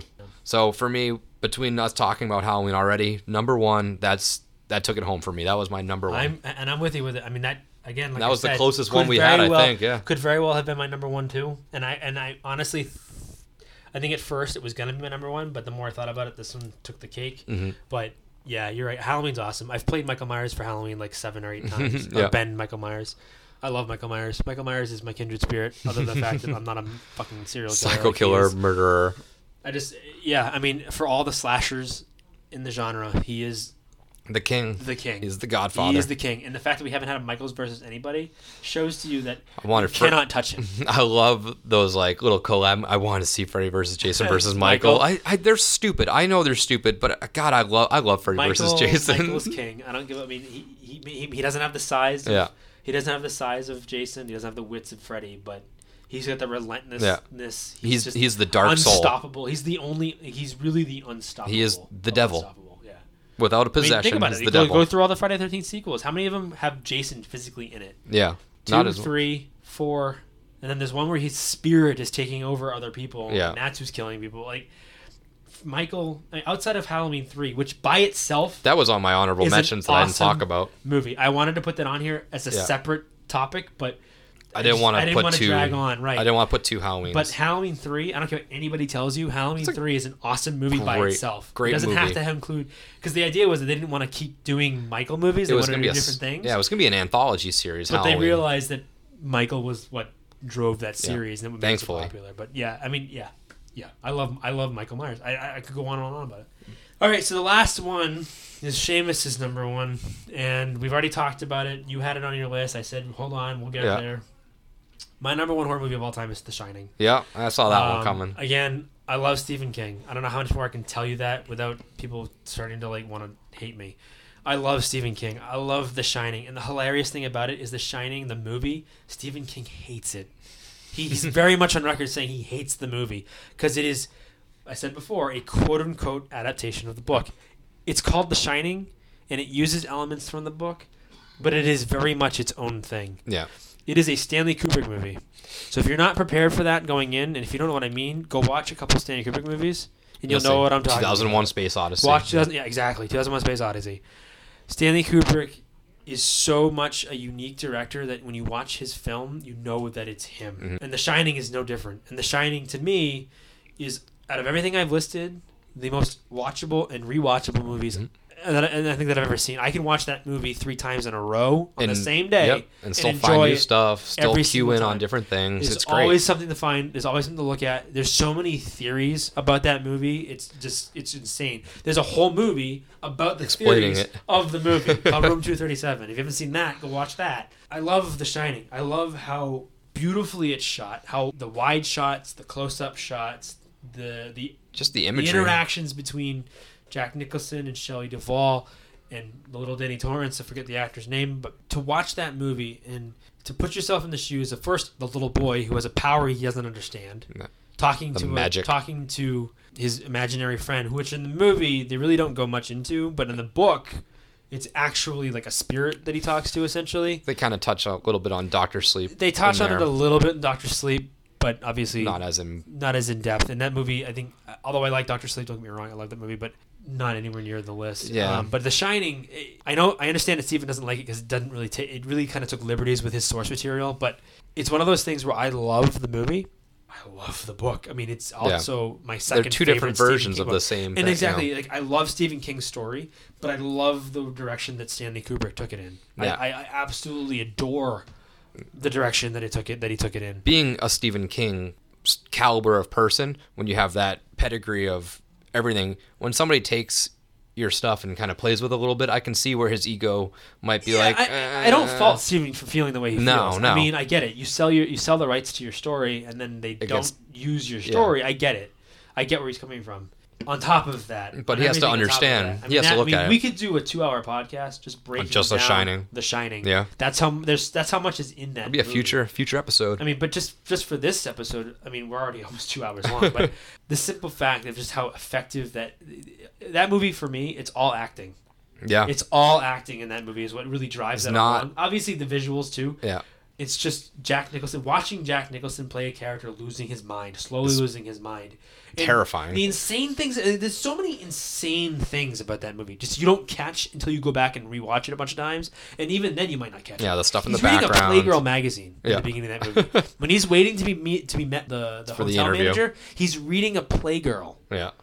Now you can say that that was just kind of thrown in there, but it was done for a reason. But I mean, Kubrick didn't do things just to for do random. them. Yeah, like, there's so many fucked up weird shit in that movie that you don't catch on the first time, you the second really don't time, catch the on third to time. Like they don't overtly say anything about it, but you can make the case that there's one theory. You can make the case that he was, Jack was sexually abusing Danny. Mm-hmm. He's reading a Playgirl magazine. There's very weird things that happen within scenes between the two of them. That could lead you down that rabbit hole. There's a lot of there's just so many ways you can go with that movie, and again, not one of those things where it's outwardly. I don't think it's outwardly scary. No, it's just creepy. But it's dread. It's just so much dread in it. It's very much a lot of dread, a lot of creepiness about it. The fact that it's a big open hotel, vacant. I mean, it might mean powers out, storms there. There's no one coming to you. There's that. I mean, there's so many iconic scenes too. Obviously, here's Johnny, that whole scene with the axe, and that's scary. And Shelley Duvall plays such a pain, and she's like, you feel so bad for her because she's like. just tormented. She plays that tormented wife who doesn't know what the hell's going on. Her husband's going nuts. Or has gone nuts. She has He's nowhere to go. trying to kill her. I love Shelley Duvall in that movie, and a lot of people take her to task for it because she feels so limp-wristed in it. But I feel it works so well for me. I love her in that movie, and I love Jack in that movie, and the scene in the bar where he's talking to Lloyd. Hey, yeah. Lloyd, and like I feel a little bit light, Lloyd. Like what can you? Yeah. Your credit's still good here. Yeah. Each scene is just like a masterpiece on itself. It's such a masterpiece. That movie is so well made, so well shot. I don't know how much more I can talk about it. Again, very deserving of a number one. Please one. watch The Shining. It will always be my number one. This is the one thing about my list that will never change. Yeah. I don't think that. I mean, I could be wrong, but there will never be a movie in my lifetime. I think that hits that spot. That will ever take the spot. Right? And the length of it too is good because it's a longer style movie. It is a longer movie, but it doesn't feel it. Right, and it's a little. I mean, you could say it's a little bit of a slow burn, but I don't think so. I think it hits you right off the bat. I think you kind of know where you're going with it when you first get into it. But yeah, I mean, everything has a purpose. Mm-hmm. Every shot, every scene, it's all meticulously placed there for a specific reason, and it does its job perfectly. Yep. No, that's for sure. So that is my list. I hope some of you go and watch some of the ones that you haven't seen yet. Yeah. If you have if you think we missed anything, leave us a comment on the Facebook group. Yeah. If you think anything we should check out, leave a comment for us. Yeah, Facebook, Instagram. If you think we're crazy, tell us we're crazy. That's fine. I'd love to hear the feedback on these lists. We will post the lists in their entirety probably on Saturday or so once the pod drops. And let us know what your favorite movies are. Did we miss some? Did you agree with our list? Did we nail it? Are we way off? What have you? Until next time, hopefully... There'll be some HHN news. Yeah, hopefully we got some HHN news. If not, we're just going to kind of come up with different little concepts. If you like this idea of lists, if you liked last week's idea of conceptualizing Horror Night concepts based off of movies, eras, decades, whatever, even just gag ones that might not even be horror related, but a Horror Nights event, let us know what you guys think in the comments. Again, remember, like us, share us, all that good jazz, and hopefully next time when we come to you guys, we will be talking some HHN news. But until then, this is Nick. And this is Seamus. Happy haunts.